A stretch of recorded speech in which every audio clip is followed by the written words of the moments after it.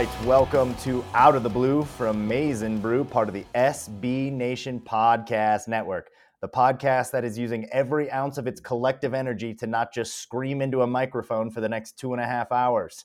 I am Jared Stormer of MaizenBrew.com. With me, as always, is Andy Bailey, my hetero life mate. Andy, you great woolly Appalachian warlock, you earthbound angel with the endurance of Steve Prefontaine, you beautiful, sweet bastard. We owe the listeners some Wolverine tattoos. How you feeling? I've never felt better. Like flat out. This is the peak of my life. I'm ready for the good Lord to take me whenever he wants. I can't wait to get tattoos, and I'm not going to say we won't get more if they win a natty. Yeah, I mean, we already made kind of another side bet that that's coming. The glasses are back on. Life is as good as possible, my friend, after Michigan defeated Ohio State for the first time in a decade, 42-27. Belief has been restored. Decency in the universe has been restored.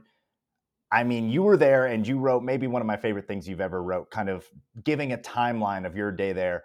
Give me just like a brief synopsis of what that was like to witness your first Ohio State victory in person and to be there. It was like the first time I saw my girlfriend naked. No, I'm kidding. It was surreal, man. Like I wrote in the piece on MaizenBrew.com. Check it out, the live diary. And I just really want to capture all the emotions I experienced during the day, the fear, the anxiety, the inability to eat, drinking, talking with friends, talking to fans, just having a good time, the ups and downs, riding the wave, the fear of Travion Henderson, the excitement of Aiden Hutchinson sacks. And I feel like I really captured it, man. And it's a moment, a game that'll never be topped for me. And it's easily just the best sporting experience I'll ever experience in my life. It's going to be hard to top it for anyone that was there. I am kicking myself that I was not there. I am in the middle of a travel debacle for the ages trying to get out of the country. We'll see if it even happens now. But I should have been there. I'm so happy for you. I'm happy for so many people, man. I'm happy for these fans that stuck it out for a decade and showed up on this day and showed up in a big way. We had been kind of critical of that environment in the past, and it has really improved this year. That was the best environment I've ever seen. And apparently the best environment Joel Klatt or Matt Leinart or Brandstad or Deerdorf had ever seen. It was something to behold.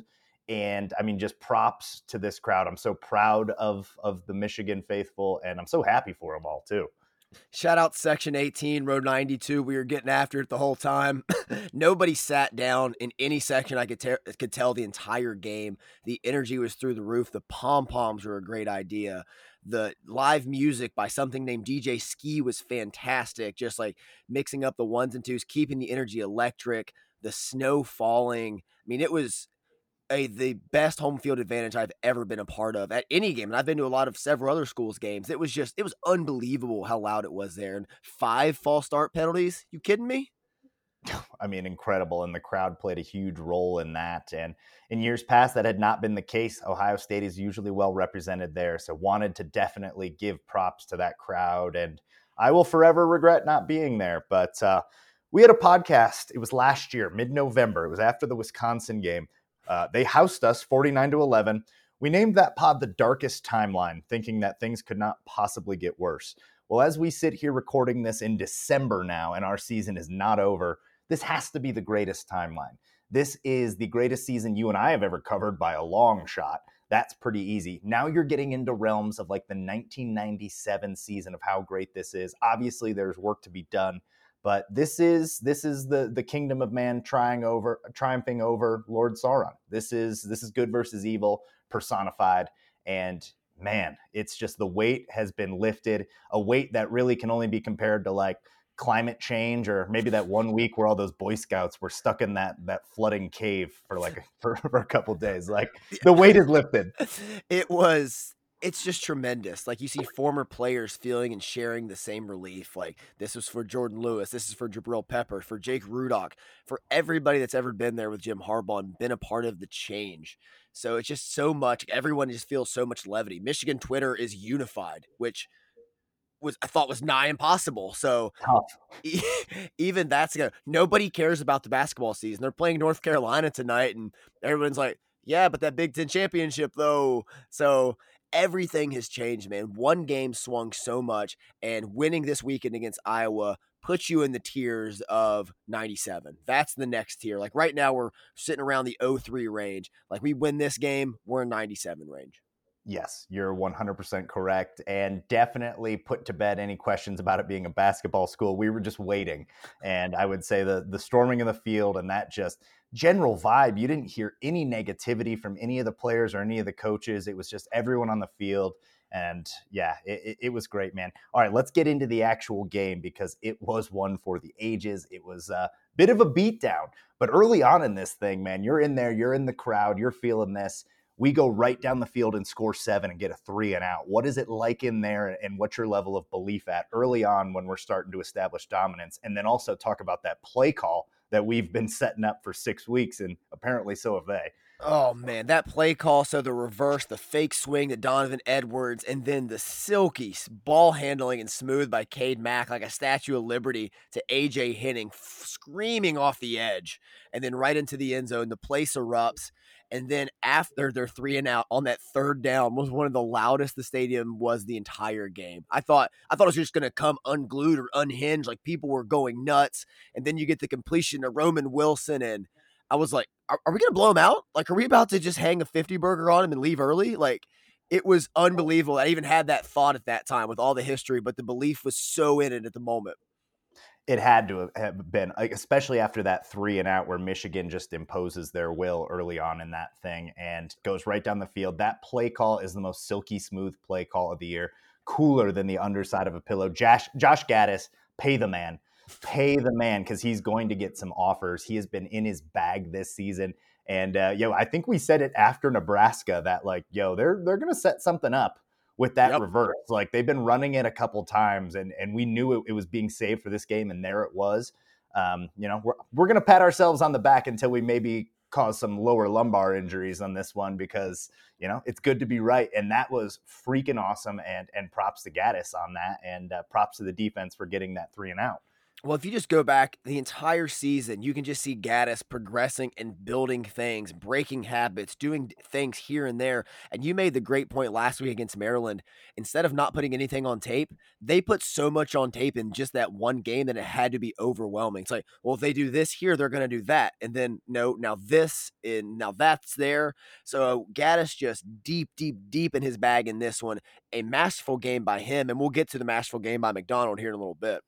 Yeah, absolutely. And I think it was Doug Karsh who said that they scored that touchdown to AJ Henning on the reverse the week before with everything that they did to Donovan Edwards. So when they faked that swing pass, you have no choice but to react to that with how impressive Donovan Edwards has been. So that's great. And that was incredible. AJ Henning brings the punt back. All of a sudden we're in plus territory. And like you said, are we going to house them? Are we going to go up 14-0? Cade McNamara throws into triple coverage. Uncharacteristic throw there. Did that crush you too much? What was your weight of belief there? It was more sobering than anything. It's like, okay, it's going to be a game. It's going to be a battle. And I've had faith in Cade all year, especially after he makes mistakes. He just shakes them off. It's always next play mentality. So I'm like, okay, they're going to get the ball back, probably going to score, and we're going to be in it. I was like, it's going to be a fight now, not just a knockout. Yes, most definitely.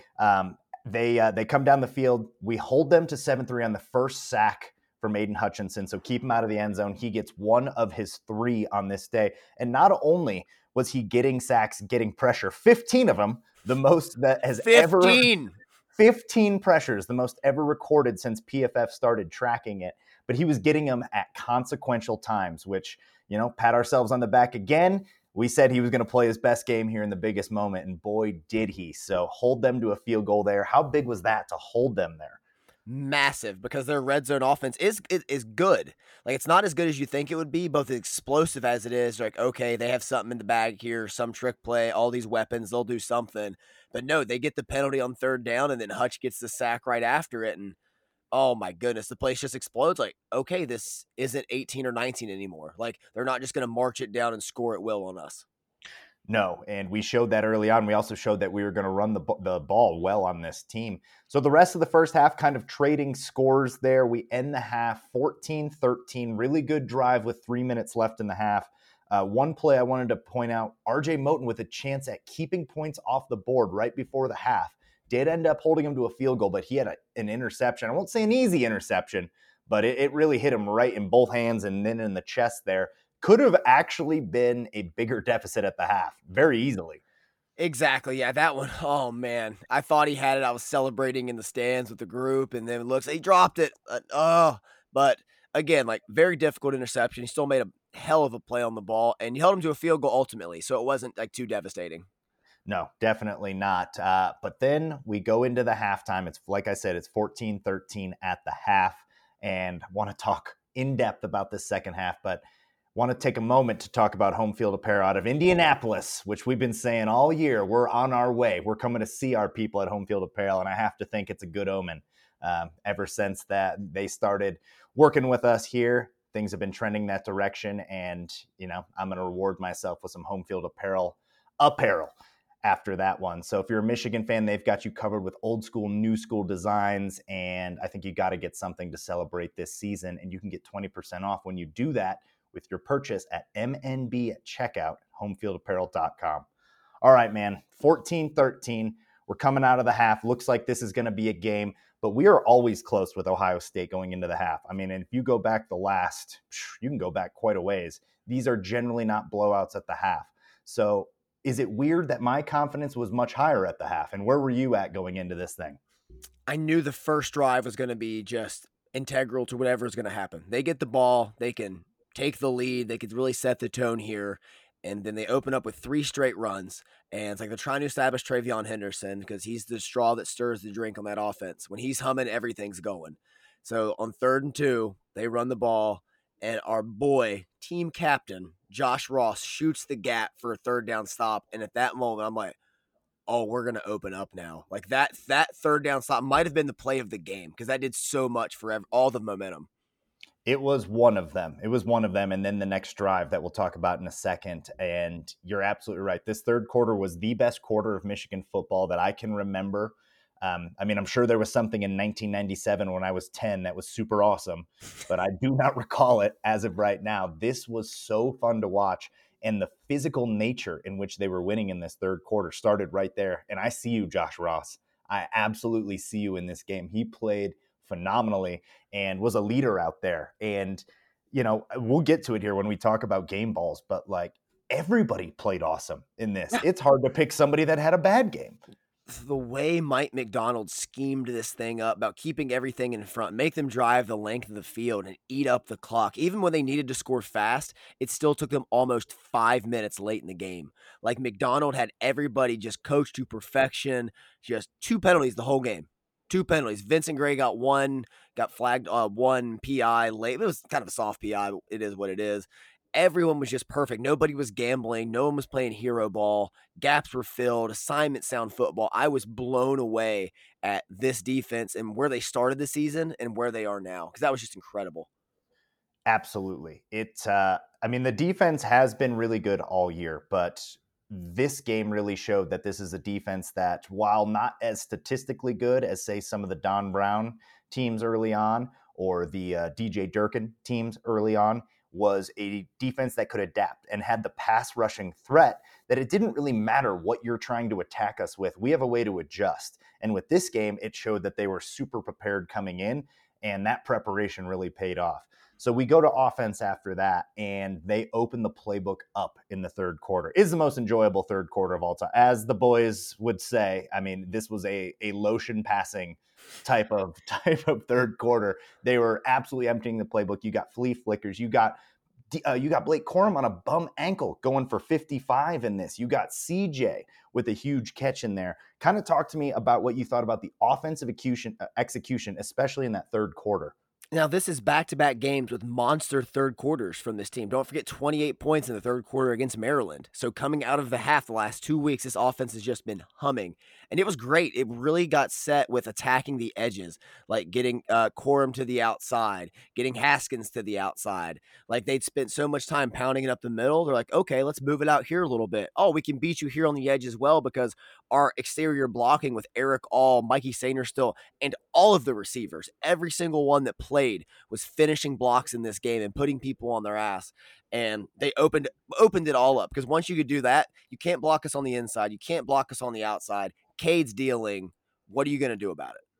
It's so tough to stop someone at that point. And like, yeah, you can throw out flea flickers and all these crazy things then because they're so worried about the run, which you established early on in this. We threw the ball 4 times in the second half, only when we needed to do it. And they were all good throws. JJ McCarthy comes in, gets a couple runs, and also they let him throw it. And he throws a ball that is into a tight window to Roman Wilson down the right sideline. And that is a tendency breaking play right there. It has to be. They expect run when he comes in. They let him throw, and McCarthy delivers. So, like I was saying, there's nobody that had a bad game. McCarthy comes in, and when his number was called, he delivered as well. I felt so good for JJ, like, because he didn't get to play at Penn State, and they want to ride with their horses. But this shows so much confidence in the coach that what the coaching staff has in him. That you come in here at the biggest game of the season after he colossally screwed up against Michigan State several times, as a freshman does. And he came in here and was perfect. Did his job, was spinning on runs, getting close to the end zone, dropping dimes, locked in, man. Like, so it felt really good to see him also shake that off of him and grow before our eyes. All right, so this thing gets down close. We're kind of trading back and forth going into the fourth quarter. I want to know, when in this fourth quarter did you actually start to believe? Because they pulled it back within 8, and I was horrified. I thought that when they pulled it back within 8, I believe it was 28-20, I thought they were going to go for 2. And I was like, that's going to crush us because we have had like horrible time stopping 2-point conversions this year. They do not go for 2 on any of their touchdowns there in the fourth quarter, which I'm glad they did not. But when did belief start to set in for you that this was actually happening? You're about to experience a win. So after they cut it to 28-20 and we just ran the ball right down their throat again and scored, I'm like, I started to think they can't stop us. Like they can't stop us. And it's not going to get easier to tackle Hassan Haskins later in the game. For God's sakes, you can't tackle him now. So at that point, when it was 35-20, I was like, okay, I think we're going to do it. But obviously there's always that pit of doubt just sitting in your stomach that wasn't gone until the clock hit zeros. I mean, we've had an anvil on our back with like a large Croatian man pounding down on it with a mallet for the last 10 years. So I understand maybe some hesitancy there, but I agree. It was right around then. And that was the first time I texted you. I mean, you weren't receiving my text. All I texted you was Andrew in all caps. And I texted my stepdad, Paul, because belief is starting to creep in because there was like 7 minutes and some change left at that point. And we were able to run the ball and they couldn't really stop us. And it was taking them time to score. I mean, they were not putting together explosive drives like they usually do. Now, their receivers got their numbers in this game. 2 guys over 100, and Olave had 88. But they weren't able to get that huge back-breaking score in 30 seconds or a minute and a half kind of deal. So at that point, I'm like, okay, if it takes them 2 minutes to score, we're easily going to run off 3 minutes. Yeah, I was starting to do the math around then. Yeah, this is what Oregon did to them. Oregon let them pass all they wanted, but was physical at the line of scrimmage and shut down Henderson in their backs. And if you can pound the ball on them, like Gaddis even said later on after the game that we knew they're a finesse team, but they're not a tough team. Like, and we're physical and we pride ourselves on that. I mean, high key flex. Let's go. But that's exactly what he did. Like, it took them 5 minutes to score. It played such complimentary football on both sides. Offense ran the ball. Defense made him go the length of the field. And then once they cut it to 35-27, it's like they have to stop us here. And then just Haskins. And then he hurdles the guy that ripped Roman Wilson's helmet off and then just gets up talking trash and people. Oh my. I would die for Hassan Haskins. I don't want to sound like hyperbolic, but yeah, I'd die for him. I would absolutely die for Hassan Haskins. And look, I don't read Pablo Neruda, but that was poetry to me, both what you just said and what I witnessed on the field. And yeah, they were only even able to catch back up in this due to some incredible catches by their receivers in great coverage all day by Turner and Gray. And when we get to the players in this, we'll talk about them a little more. But yeah, once he hurdled that man, I think that was kind of when we all knew this is actually going to happen. What was the moment? And I don't want to put words into your mouth thinking that was the greatest moment. But what was the moment that you would say the crowd had the biggest reaction? Was it like the Haskins hurdle? Was it when they finally put it in? Was it when they took the knee there at the end? There are several. I alluded to that third down earlier. The Haskins hurdle is when it erupted. That's when I headed down to storm the field. I was like ball game, we're done. I need to get ready. And then once he pounded it in, once the final stop happened and victory formation was coming out, it was a fever pitch the rest of the time. You couldn't hear yourself think, it was so loud. I mean, it felt like an earthquake was happening because you knew the explosion was coming of everybody just kind of hovering at like a 10, 11, and we're going to shoot it to 100 immediately after that. And you'll never forget it, man. Oh my God. Man, I just watched it on TV and I'll never forget it. That was 10 years of frustration there. So, just an incredible game, kind of a beatdown. Could have been more of a beatdown. I mean, if we just kick a field goal there instead of turning it over early on, do they even really have a chance there late in the game, or is this thing over in the third quarter? But regardless, we get it done. Jim Harbaugh exercises his demons. He is now, without a doubt, the biggest bargain of all coaches, especially with the madness that I'm assuming we created by beating Ohio State in college football. I have to assume that they were just not ready for us to beat Ohio State, and that's why the college football landscape is completely on its head right now. But no single win, no single moment is going to change the fortunes of more people, at least in our sphere that we live in, than that we witnessed last Saturday. I can't put into words how happy it made me. And I know everyone there and outside of it, like you included, like I've just been so happy. It's like finally, like 10 years of this. Finally, there's hope again. Like you feel like just optimistic about different things. You feel good about the sport, feel good about everything. Like you're naturally a nicer person. Like you don't have to go online and have 10 people call you an idiot and your coach can't get it done for the 11th straight year. Fine, it's gone. It's off our shoulders. Like can finally enjoy it. Like just it's relief is what it is. It's relief, it's elation, and it'll never be replicated because of everything we went through. The pandemic just it's exacerbated the whole situation. It'll never be like this ever again. So enjoy it for 360, 50, however many days we got left, because that was sweet. Well, drink it in now, especially because our season is not done. And Facts. our coverage, we got so much more to talk about. All right, let's talk about some of the players in that and our predictions for that game. You mentioned that writing your article about what we learned and talking about that, it was very difficult to come up with a player of the game. I mean, obviously it's Hutchinson and Haskins, the people we said were going to be the players of the game in our podcast. That is not exactly groundbreaking news. That's not some like journalistic leap off of a cliff there. But it was those guys. But who else in this game do you think deserves some flowers? Because there's a lot of them. Everybody that played minutes, but even those that didn't. Let's go specific here. Just some names you haven't heard as much. Eric All on the outside. I believe he only had one catch, but was just dude, his blocking. He was blocking like his mother was kidnapped and was like across right behind the man in front of him. Eric All just blocks with such vengeance and aggression. Like it's amazing to watch. Like it is incredible to watch that man block. And defensively, I'll give you two. I'll give you Rod Moore and Junior Colson. A freshman linebacker playing in this game against that offense. And we've seen him have to grow throughout the year. Really struggled against Nebraska, struggled against Michigan State, just was so much better here in all assignments. And also Rod Moore, another true freshman, is incredible, unbelievable on the rewatch. It's insane how good Rod Moore is in this. He's an adult out there, like pushing people around and telling them to get aligned as an 18-year-old 3-star recruit out there making game-changing plays in the biggest game of the year, watched by 15.89 million people, by the way. Most watched college football game in history. Rod Moore's out there making a name for himself. Junior Colson's another one that you mentioned. I've got two more for you on defense. Chris Hinton and Mazi Smith, who just don't get talked about enough. We've got to give them their flowers where it's due. I mean, you hold Ohio State to their lowest rushing yardage since I believe like 2000, and do you have that? Is it 2004? Something like that. I know this 64 yards total. The first time their defensive line hasn't had a tackle, or their defense hasn't had a tackle for loss in like 16 years. Not one. It's insane. Yeah. So props to them on offense, the entire offensive line.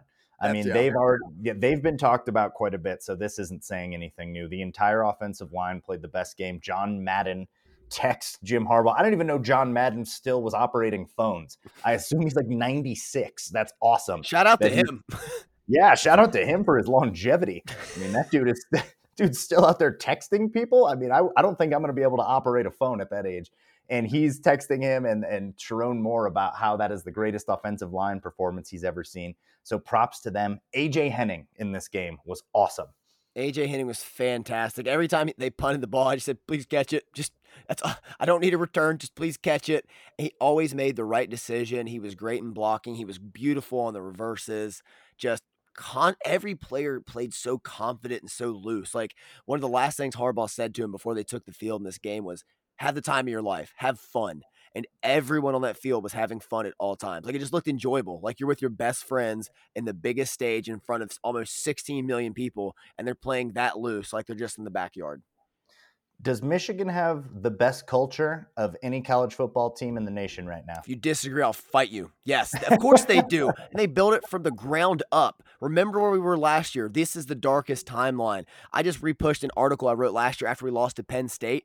It was scathing. I mean, I was irate, probably just at my own life in general and this football team combined, but everything has changed, and it starts with Jim Harbaugh. The coaches he let go, the coaches he promoted, the coaches he brought in. This was his baby from the jump, and now he set up his incentive-based contract, and he's going to give all those incentives back to the Michigan Athletic Department for those impacted by COVID that took pay cuts.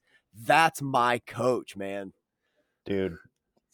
Preach, brother. Part of the reason that my travel plan has been so upset is that both my grandparents got COVID right as I was about to board a flight. They are at the University of Michigan Hospital, where the difference is so evident, man. And it extends beyond just like what they do and what you see on the football field. It is the Michigan difference. And like what Harbaugh has done and committed to do after taking a pay cut. I mean, he's making less than half of what Franklin and Mel Tucker are making to be sitting on the sidelines this next weekend. And then the money that he did make, that extra money, he's giving away to the people that are impacted. I mean, it is the coolest story that really kind of got pushed under the rug.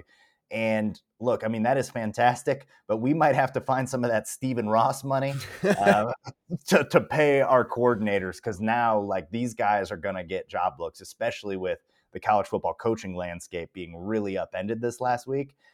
Gaddis is going to get a look. I assume Hart's going to get a look at him as an offensive coordinator. McDonald's not far off from getting a look if he's not getting looks already. Clinkscale's going to get a look. So, time to pony up, because this coaching staff, give them all their flowers. I think that money is definitely coming in. And unless there's a scandal, I will say it now, I'll never call for Jim Harbaugh's job again because of how wrong I was. Like, I will just eat all the crow. Unless there's a scandal and a complete breakdown of something, I will never call for his job again if it's all just on the field dependent.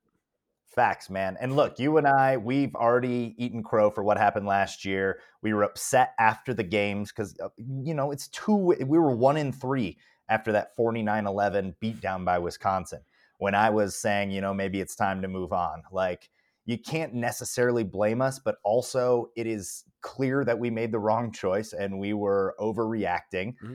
And you're right. I will never again say such blasphemy. You just bought yourself another decade. Yeah. And credit to Harbaugh too. He changed, because when he came to Michigan, it was all me. Look at this attention I'm getting. And now you notice his interviews, it's all player centric. It's all, I'm trying to get out of here. Talk to Eric Hall, talk to Cade McNamara. Like, he changed his approach. He's no longer the guy that rubs everybody the wrong way and outstays his welcome like he did at San Fran. He's changed completely. So you couldn't predict that. So credit to him for the growth and the growth of the program that translated from it. Dude, you're absolutely right. And the culture difference was maybe one of the biggest things. And it was something we noticed early on in the season against Washington, definitely against Wisconsin, against Nebraska. These little things that you're starting to see that are like, man, this feels different. And you're absolutely right about the player centricity of this team. It has always been about them. And historically, the best teams, the teams that go on to do great things, are teams led by their best players. And Aiden Hutchinson, their best player, is without a doubt one of the best team leaders I've ever seen. We're talking like Tim Tebow-esque leader, and he's on the defensive side of it. Like, you're starting to hear comparisons. Is there any world where Hutchinson should not be representing the Wolverines in the Big Ten in New York for the Heisman Trophy? No, he should win it. I'm just going to flat out. He should win it. He should win it. I'm going to flat out just say it right now. Aiden Hutchinson should win the Heisman. And there's a huge opportunity this weekend against Iowa to further that statement. He racks up 2 or 3 more sacks and they just wreak havoc the whole game. Aiden Hutchinson could win the Heisman. And again, I will cry. I will cry if they win the Big Ten. So it'd be the third time I cried this year. I was just that was the last point I wanted to bring up. There's obviously nothing wrong with crying after this victory. I wanted to see, like, when did you cry? Was it on the field? Because I was crying for you on the field. One of the 5 to 6 times I've cried, and the last time I cried, I think I got hit by a bus. So like, this was a worthy cry. It's been a few years since I let the tears flow. But this one, it was when I was making my way down to the field. I stopped, and there was a very, very old fan. He was standing, of course, clapping, and I shook his hand, and I told him we did it. He was 93 years old, and he was super sweet, and he may never see a Michigan victory again. At that age, you never know. 93 years old out there supporting and just shaking his hand and saying, man, we did it. And him just shaking my hand, just enthusiastic. I just lost it. I lost control. Tears were coming down, and then I got on the field, and it just got worse. Man, that's so beautiful. It was a couple times for me. It was as soon as I saw Hutchinson running onto the field crying, I ran out into the yard. I was watching by myself, as I have done all season. I couldn't break tradition. Yes. I had to stay alone in a safe place. And yeah, I just fell into the grass and like I cried. I have no problem admitting it. Dan Deerdorf cried. All right. It's fine.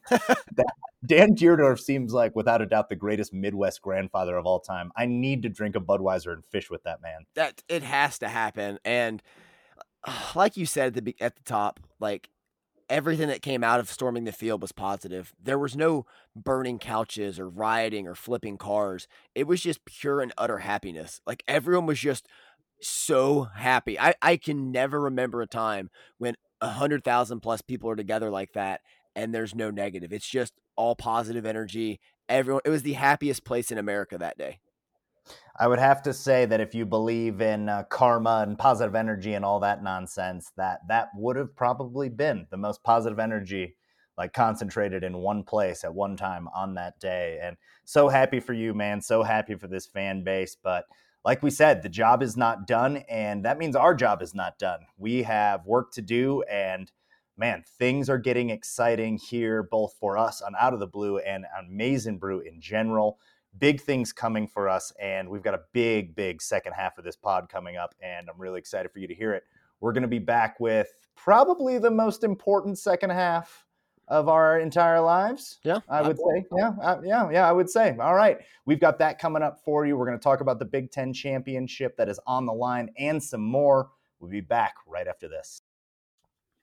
All right, welcome back to Out of the Blue. And to say that we have an extra special second half of this podcast is an understatement. We never have any guests on here outside of my stepdad and some guy that bummed a lighter off of us outside of a Nebraska game.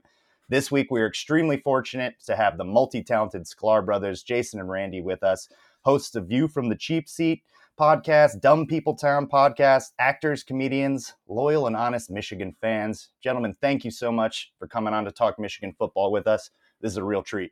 Thanks for having us. I mean, we're love it. Fans of Maize n Brew, fans of, we consider as like we live out in LA, so to stay connected kind of with our Michigan brethren and Wolverine faithful, we like sort of consume every podcast, especially when the season is good and you just want to relive. It's like you just want to watch the replay of the game. You just want to hear the analysis of, can Aiden Hutchinson, is he going to New York? He should be in New York. Why can't the Heisman Trophy be given for the best player?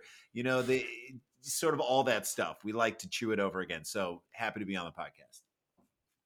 Yeah, this is awesome for us too, man. And you're absolutely right. Aiden Hutchinson should be represented in New York, and we will get to that. But wanted to take a quick look backwards here. You guys were at Michigan at arguably the best time for baseball, hockey, football simultaneously in Michigan history.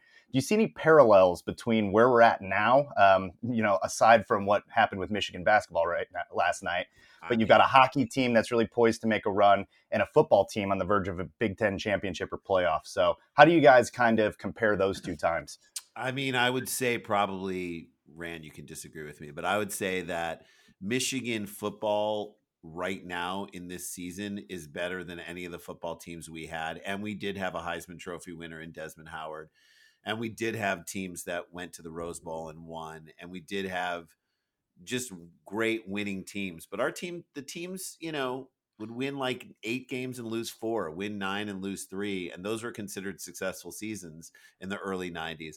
But then we also had in the early 90s the arrival of the Fab Five, and that changed the way college basketball, not even just Michigan basketball, but the way college basketball was perceived around. Like, to be in the middle of that phenomenon, to like watch that unfold, to watch, you know, the way kids wore their shorts, their basketball shorts, changed because of Michigan's basketball team. It was like the epicenter of the cultural zeitgeist. So that was really special. And they made it all the way to the finals 2 years in a row, and the Elite Eight the third year. So it was a really great time. And hockey was good back then. Hockey but not was as good. and I don't think it's as. I mean, I don't know. I mean, we had Denny Felsner and Steve Shields in the net, and Brian Wiseman and Dave Roberts. yeah. Dave Roberts was the defenseman, and I want to say Cam Stewart, was that the guy's name? Yeah, that was a dude. Just great. Those Red Berenson early '90s teams were always really good. I mean, they didn't win. They didn't go to a national championship game, but they would win the CCHA, and they would, and going to the games at Yost were fantastic. It was a great time to be a fan. Like, that's where I'd say it's parallel to right now. I'm imagining students who are there, who are now like, who had the games and their fandom taken away from them by being able to attend live games a year ago because of COVID. Now for the next 3 years, like, if you're a new incoming freshman, like, to be able to go from a football game to a hockey game, go to basketball games midweek with this team, which, right now they're struggling, but hopefully they'll be better. It does feel like it felt for us back then, which was, you felt super lucky to be at the university, and there was never like, you were never at a loss for some sporting event to support. Well, I think this season, especially because, as you alluded to, of COVID last year, took it all away. So there's such a more of a grateful feeling to be in the stands. I was lucky enough to be in attendance last weekend for Wow. Ohio State. Wow. And you hear it from Matt Leinart and analyst Joel Klatt that it was the best college football environment they've ever seen. And I think everyone is just so happy to be back. The team is good after coming off the 2-4 season last year. And it's just a combination of all the factors that just added to this feeling of complete elation when we finally beat Ohio State last week. I mean, that's why I think it was just an unbelievable atmosphere, because we're trying to think of like what other atmosphere at Michigan was, could even equal that. Well, I mean, maybe the first night game, first under the lights game, 2011. Is that what it was? Notre Dame, I believe, or maybe it was a little later than that. But that sounds right. Yeah, because that was the season we went to the Sugar Bowl, right? Right. So great team, electric quarterback. The game itself wasn't so great until the very end, and then it was incredible. And like, that comeback win was just outrageous. So that was good. But the environment in this game from beginning to end, the buildup of not, having won in a decade, all that stuff, and Ohio State, your biggest rival. Notre Dame has always been a rival, but Ohio State is they're the boogeyman at the end of the schedule every year, not being able to get over that hump.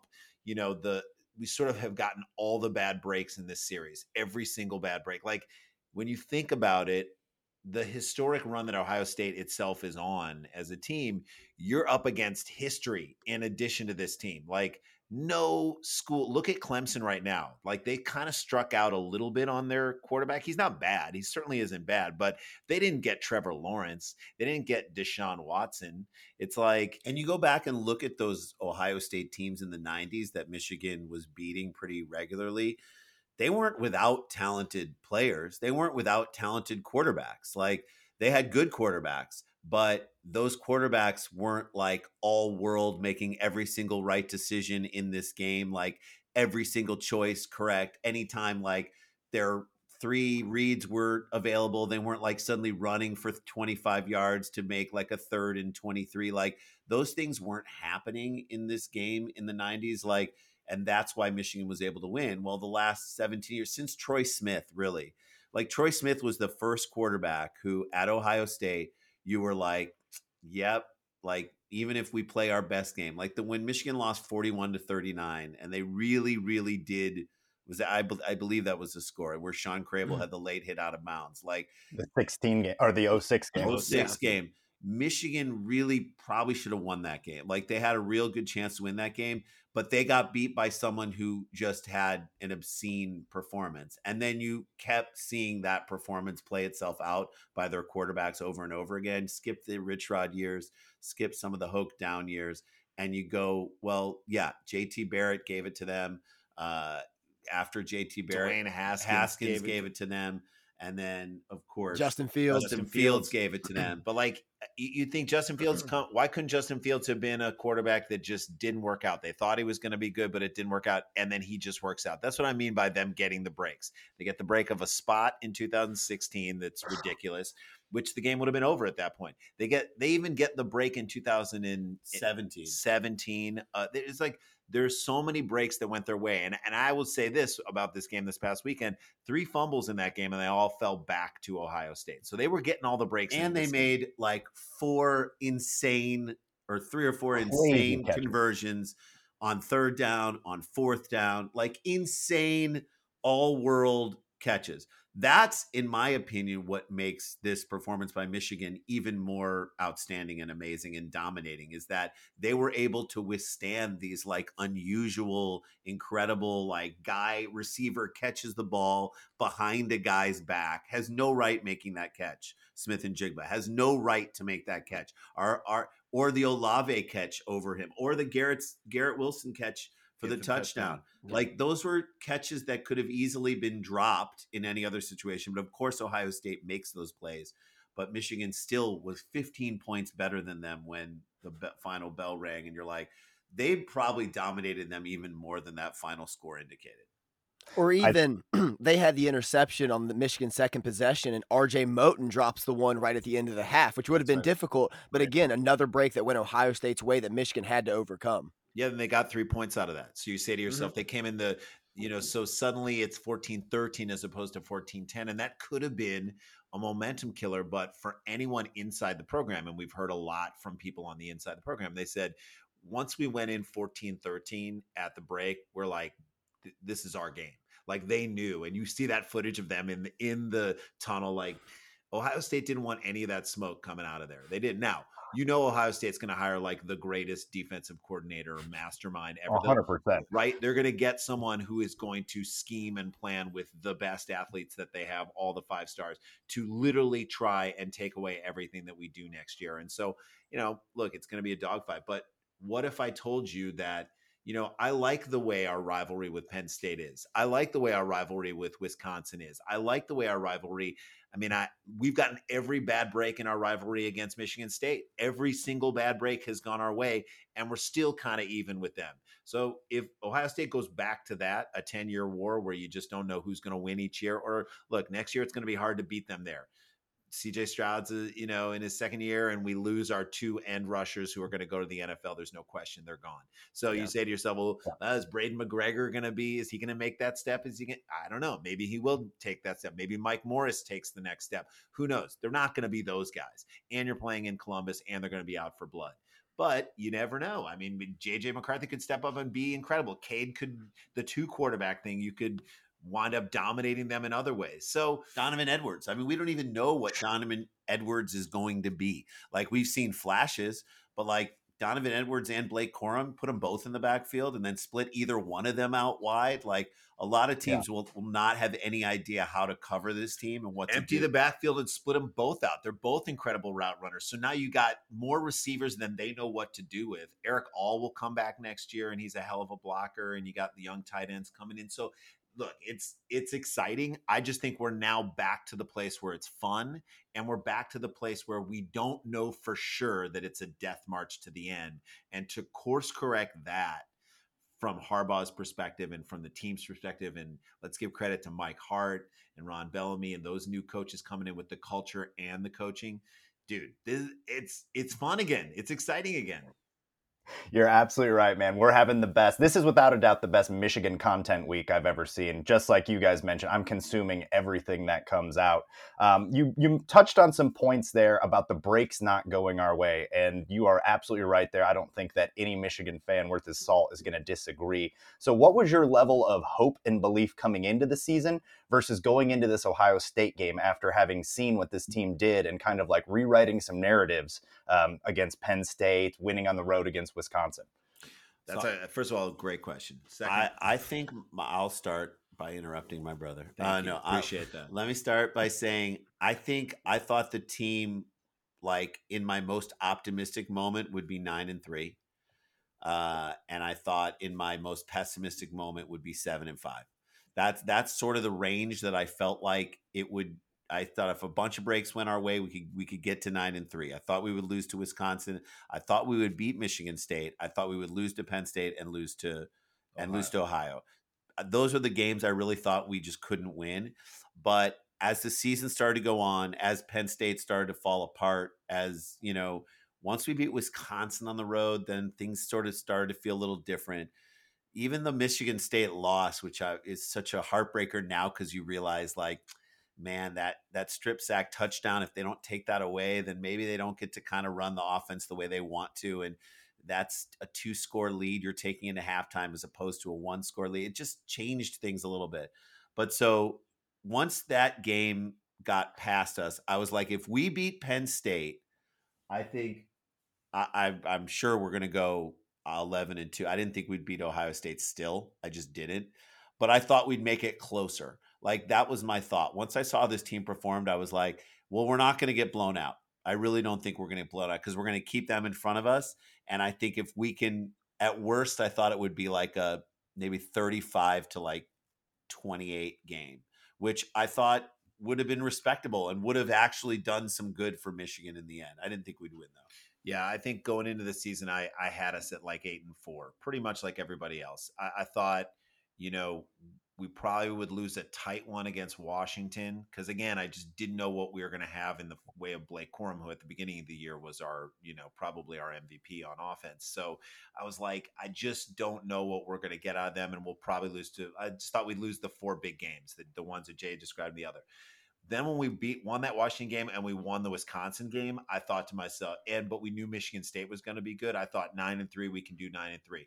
As soon as we lost to Michigan State, I thought, I don't want to go 9-3. I want to win this Penn State game. And, at the beginning of the year when Harbaugh said we're going to beat Ohio State or die trying, of course, it all felt like lip service in many ways. And like, what are you doing today to beat Ohio State? But now you go back and you look at it and you're like, well, against Washington, a team that has a great run defense, we learned how to run the ball, and then we threw it a little bit more. And then against Wisconsin, we had to throw a little bit more, and we learned how to we ran as well as we could, and we faced the toughest run defense we were going to face all year.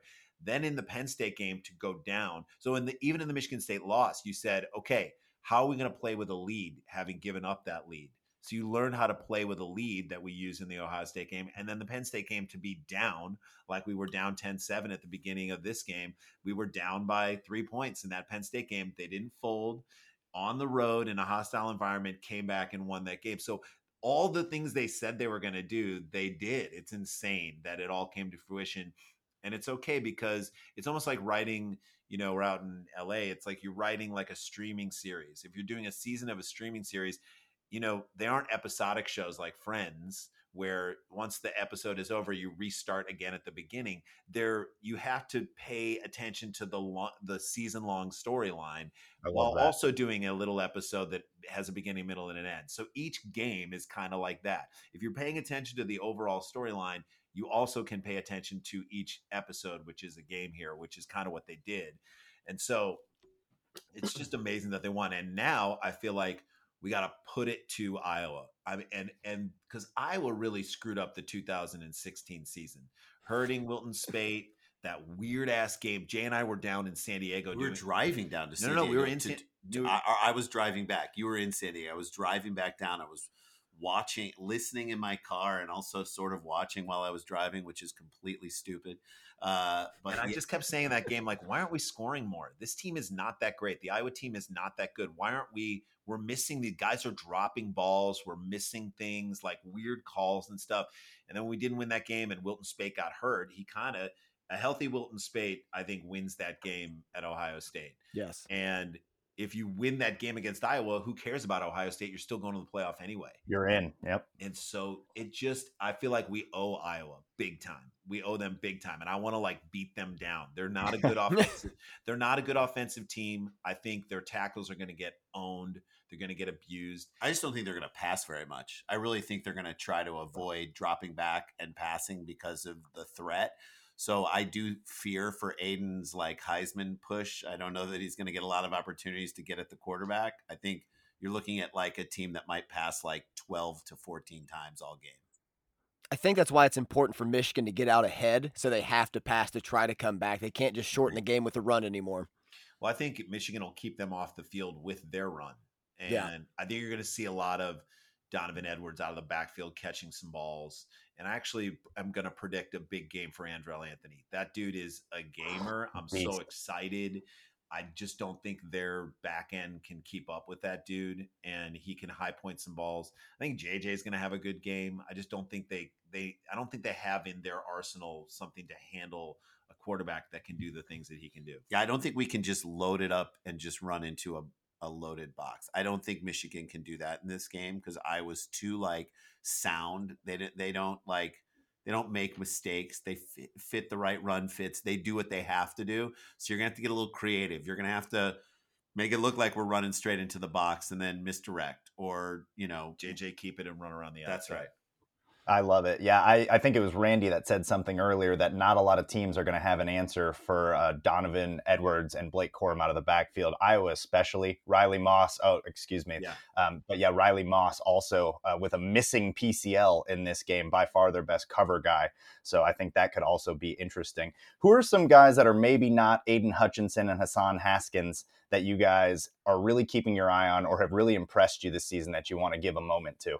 I mean, I definitely think Junior Colson, even though he's made mistakes, that's a guy. Junior Colson and Josh Ross.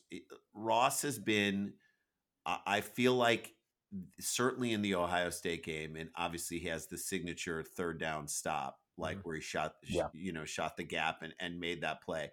But that's a guy who I think is trying right now to establish his legacy. And I think he has talent. Yes, I think Junior Colson probably has more raw talent, but I think Josh Ross is saying, hey, this is my chance.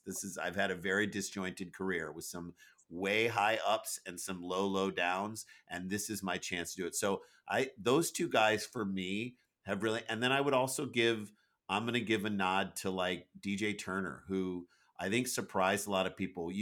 We were so worried about our back end, and you got to give credit to Klingscale, but like how he's brought these guys along and the plan, the overall scheme definitely covers up our weaknesses in a way that the old scheme didn't. But DJ Turner, he's made plays for this team. Like, I think that's something to be excited about moving forward.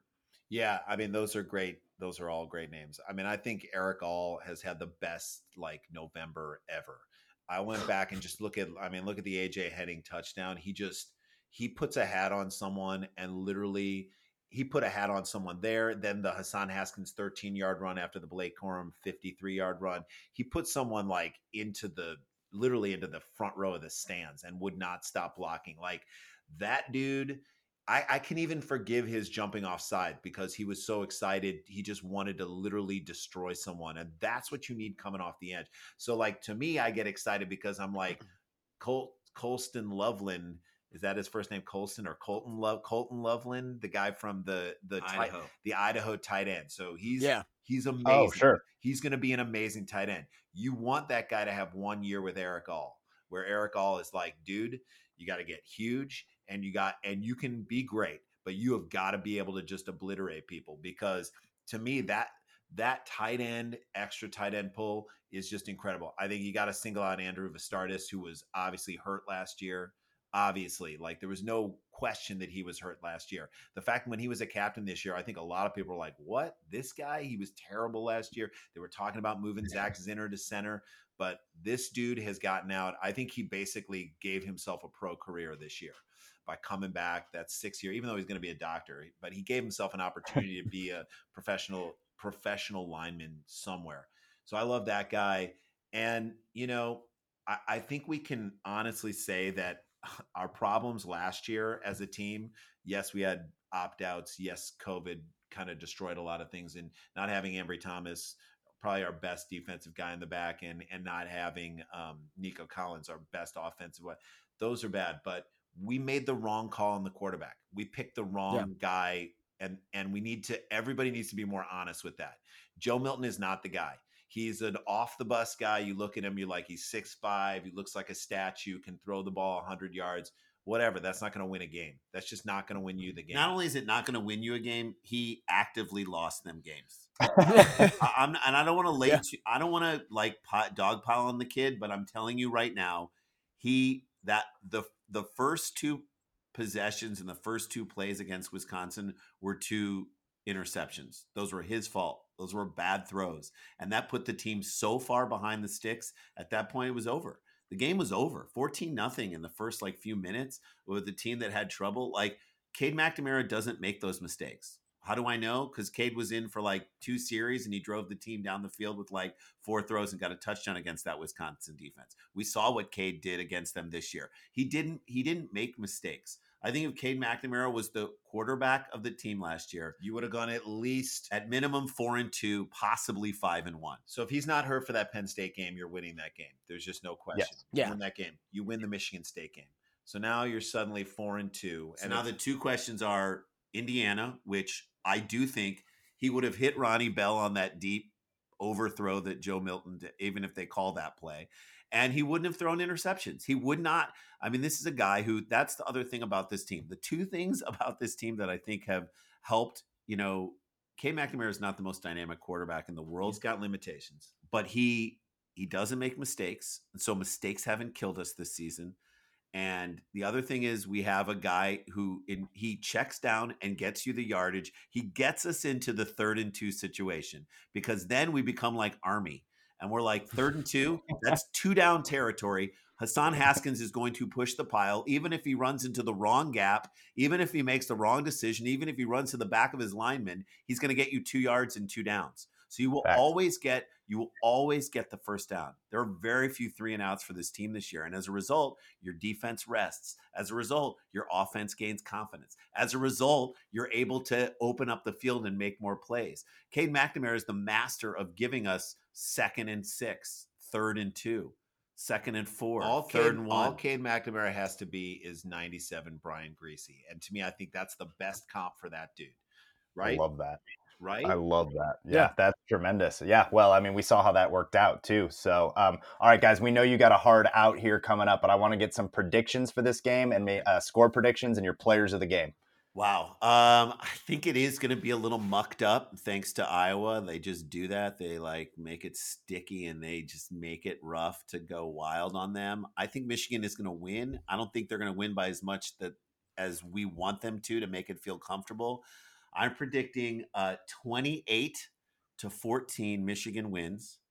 And I think player of the game, wow, that's a tough one. I think I'm going to stick with it. It's a little chalky, but I'm going to give it to Hassan Haskins, because I think this dude I think right now he's on a mission, and I think he picks up 150 yards in this game. I think he has a lot of hard-earned yards, but he has 1 or 2 big 30 to 40-yard runs where he breaks through their first line of defense, and then he's really hard to bring down. So I'm going to say 35-13 Michigan.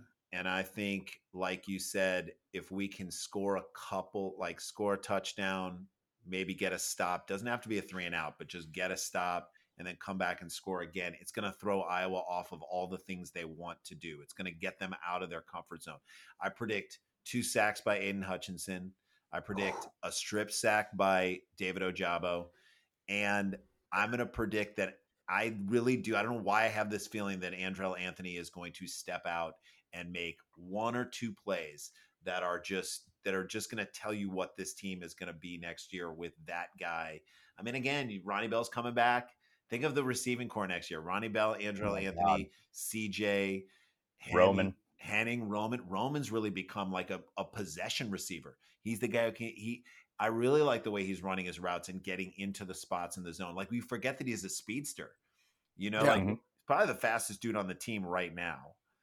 So like but he knows how to get in between the up front and the deep guy, and then he makes plays. He makes the catch. He's got Yep. sure hands. He's a really sure-handed receiver. Yeah, Michigan has 4. Is Sanders still back next year? he is. He's a junior. Yeah, because he has the COVID eligibility. Yeah. And the other thing about Sanders still is that he's a great blocker. So again, you want those guys to be showing the younger guys, you know, how basically how this thing goes. Like that, I kind of love the way the sort of it's set up. You got a lot of young guys playing, the Rod Moores and Junior Colsons of this world, which by the way should be the biggest recruiting tool ever. You go on the road and you got people, you say to them, hey, you want to play in your first year, Andrel Anthony, you want to make an impact on this team right away? You can. Look at these guys who did it. You totally can. Hey, Kenneth Grant, you might be the guy next year.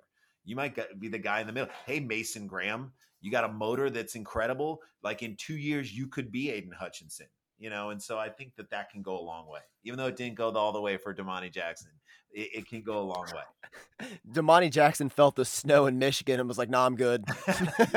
Yeah, I bet. You know, he would have been awesome. I mean, what would you have done next year if you had him and Will Johnson? Like, do you not start DJ Turner? I mean, I think DJ Turner's got one spot, but I think Will Johnson is your other guy. We're gonna get Zeke Berry anyway, so he'll be great. Right. That's going to happen. Yep, absolutely. And I mean, Vincent Gray could come back, but I believe he's earned an NFL draft spot this year. He's been tremendous and just kind of unsung. He'll be an undrafted free agent. Is you know, I don't know if it's measurable. He's tall, which is good, you know, if he can get some more speed and whatnot. But like, absolutely, I think he kind of like in a Channing Stribling sort of a way is like the type of guy. A better coverage Channing Stribling, right. or better tackling Channing Stribling too. Yeah. So that's been huge this year. The open field tackling of Vincent Gray. Like he's just been, even when guys have caught the ball in front of him, he has made that tackle and he has not. To me, that's awesome. That's just awesome, and it shows a team that's like focused. I love this team. Like, how do you not love this team? They have no glaring weaknesses. That's the best part. There's not like one spot where you're just deathly terrified where they're going to exploit offensively or defensively. And if they get down, you say to yourself, okay, reach back, get those guys, huddle them up and say, Penn State, we were down in a really difficult time. We can come back. We definitely can come back. We were down against Ohio State. We can come back. So I do believe that they win this game against Iowa. I believe that they can win the first game of a college football playoff, whoever it is against, either Oklahoma State or I'm hoping Alabama loses. So in which case it'd be Oklahoma State or Cincinnati. Cincy, maybe. Yeah. So, I mean, I do believe that like you probably could win that game, which would mean anything's possible in a championship game. You just never know what's going to happen. And I just think, to me, that would be like the dream for this team and this coach. And I think would erase. Last thing I'll say is, remember in the Beeline off of the 2013 national championship game, like you felt like he whiffed on some 5-star recruits. He wasn't really getting the team started to kind of go down a little bit that year that Derek Walton then in February went off. Then the plane went off the runway. They win the Big Ten tournament in their practice jerseys. They make a deep run in the tournament. Then the next year they come back to the championship game, lose to Villanova. But like still, you know, what you have was a narrative that got rewritten. And I feel like it's kind of we're watching it happening with Harbaugh right now. And if they can make a deep run here, win this game, that's all you got to do. Make it to the playoffs, win one. You're now changing the narrative of what people are saying about Harbaugh, and they're going to forget about all that other stuff. Yeah, absolutely, guys. And all right, know you got a hard out. We really, really appreciate you coming on. View from the Cheap Seats podcast is among our favorite. If you haven't checked that out, you absolutely need to check that out. Dumb People Town, I just listened to, having lived in both Ohio and Florida. It's hilarious, especially if you come from a place full of dumb people. I highly recommend that. Anything else you guys are working on? We do have a Patreon, which has been really fun. It's an awesome way to support artists and comedians, certainly through the pandemic when we haven't been able to perform as much. It's only $5 a month across the board for us. And we do a new episode of our old classic show, Cheap Seats. We call it Cheaper Seats, where we cover everything from Battle of the Network Stars to cornhole tournaments to we did the Balloon World Cup, which is guys trying to keep a balloon in the air around couches and cars. It's so much fun. And we just sit there and riff and make jokes over all that material. It's like Mystery Science Theater 3000, but with old, weird sporting events. And it is a blast. We did a high dive competition from 1980 that was crazy. It's just super, super fun stuff. And we do a new one of those. We give you a new one every month on our Patreon. Patreon.com/Sklar Brothers. And then if you're in Chicago, I don't know if you guys have listeners in Chicago, on New Year's Eve, we'll be at the Comedy Shrine doing 2 shows. We never do New Year's Eve shows, but they were like, do you guys want to come and do this year? And we thought, you know what, let's give it a try. So we'll be in the Chicago area. In Aurora, Illinois, home of Garth and Wayne from Wayne's World. So take out the street hockey game, put it away, come see us at the Comedy Shrine on New Year's Eve. It's going to be a lot of fun. Super Sklar. Game on. Yeah, Super Sklar. Game on, baby. Super Sklar.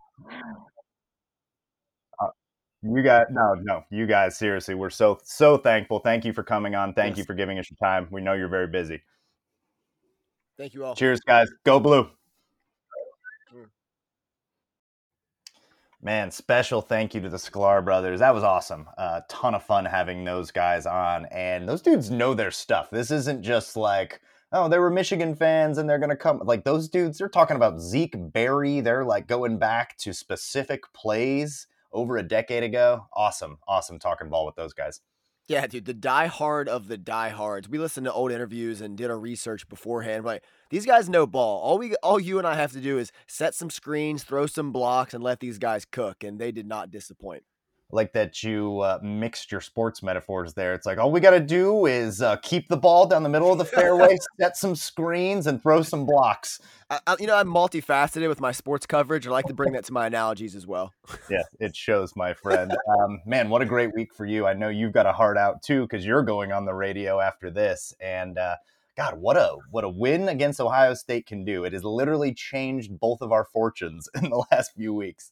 Yeah, our lives are significantly better because of 3 hours last Saturday, and it's going to continue that way. We're just going to ride this positive momentum all the way through Christmas into 2022, baby.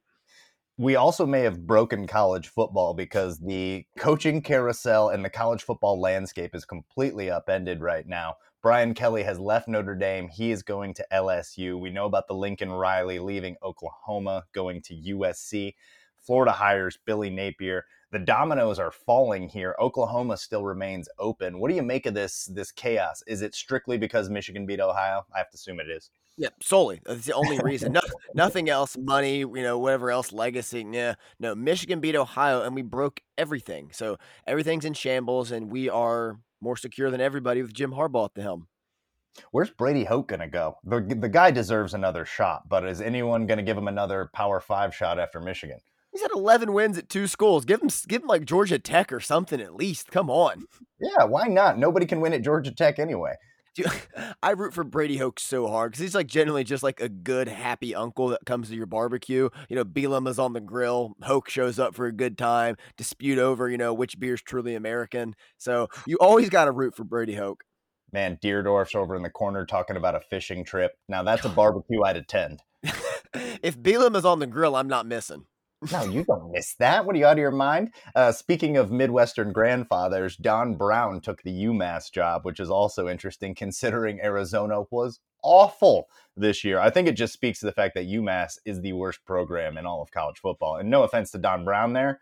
If that's who you're going after the last 3 years we've seen of him, that's a rough look. The dude's like 80. Don Brown's definitely no spring chicken, so good. I mean, good on him. He's a head coach. I think he went to UMass, didn't he? I think he did. He's definitely from that part of the country. Yeah, he's a Minuteman, I'm pretty sure. If not, he is now. So good on him. We're rooting for him. I really hope he can have success. I'm glad he's not working at Michigan, but no ill will. We have Mike McDonald, and skies are sunny. Yes, indeed they are.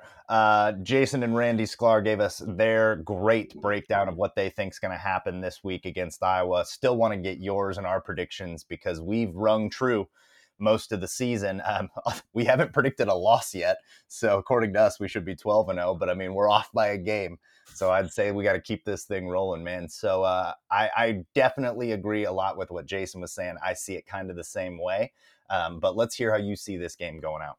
It's interesting because I see it more like Randy does. So I think Michigan's going to work to establish the run, really attack the edges and the speed of this Iowa defense. While I think they are they can be stout in the middle. I think they can really be exploited on the edges. So Haskins can do that, but especially Corum and Donovan Edwards. I expect a big Donovan Edwards or Blake Corum game. I'm gonna lean Donovan Edwards just because of the health. Corum gets another week, but I think it's a big Donovan Edwards game, whether catching the ball or just getting it on the perimeter. And defensively, I think this could be a big Josh Ross game. Just stopping Tyler Goodson's the key to making them one-dimensional. And if the ball is in the hands of Petrus or Padilla, best of luck. Just best of luck to Iowa Hawkeyes.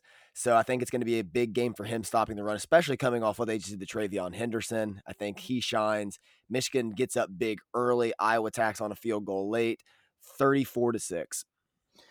I like a lot of what you said, especially you touched on Donovan Edwards and Blake Corum. I think all of us, including our esteemed guests, kind of see it that way, that those guys are going to be a tough matchup for them.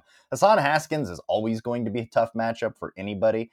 It's kind of just assumed that at this point. But that's the kind of game they want, is those 3-4 yard runs and muddling it up and making you convert a ton of third downs. So I could see maybe those big play guys, like you mentioned, being a little bit bigger. Big plays will be big here. I mean, that's a dumb sentence that I just said. A bit redundant, but that's why I'm not a professional journalist. But the big plays will be key in this. I think that you need to get some chunk plays against a team that wants to muddle it up, wants to make this a low-scoring game. I do think it'll be a little bit more low-scoring because of their defense. So that's why I see it around the 27-13 range here. And I'm going to go with Corum because I think the extra week's going to be big. I mean, the dude had like 80 yards rushing on a bum ankle. Another week, I think Corum will be back and he'll be healthy in this. On defense, I really like your Josh Ross call there. I think that he had his best game against Ohio State.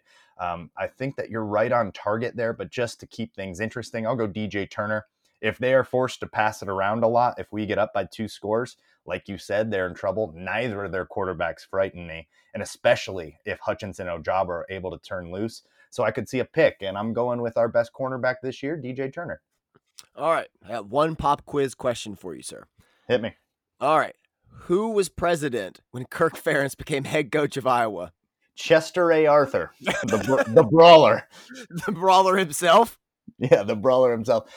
No, I will say that it would be Bill Clinton. Nice. Nailed it. 1999 was his first year at the helm of the Iowa Hawkeyes. So he has been there since the 90s. He was there for the Y2K scare. That is absurd. Do you think that employing his son as the offensive coordinator is nepotism that is dragging this team down? They have very few games where their passer rating is over 100, which is not good. And so long as their passer rating is over 100, they're like undefeated, basically. And if it's below that, they still are like, I don't know, it's like 7-4 or something. I saw the stat just passing through today. But is he limiting this offense by keeping his son as the offensive coordinator? Because this offense is atrocious. I'm sorry. Yeah, not good. Expert opinion. It could be. It very well could be that he's holding him back. Maybe Ferentz likes this style and he taught it to him. I don't know. But Iowa's always going to be Iowa. So they were 12-0 and 15, I believe. So I mean, they've had success, and this year they're off to a hot start and still like managed 10-2. So it's working to an extent, but it's like you always know what you're going to get from them. Not much is going to change when you've been there since 99. 10-2 with their schedule versus 11-1 with ours are just not the same thing. Their best win is over Iowa State at Iowa State, which isn't, I mean, it is a home game for Iowa State, but it's in the same area, so it's not going to be as crazy of a home field advantage there. So, I mean, they beat Nebraska this last week by 7, which has to set a record for single score losses in a season for Nebraska. I almost feel bad for him there.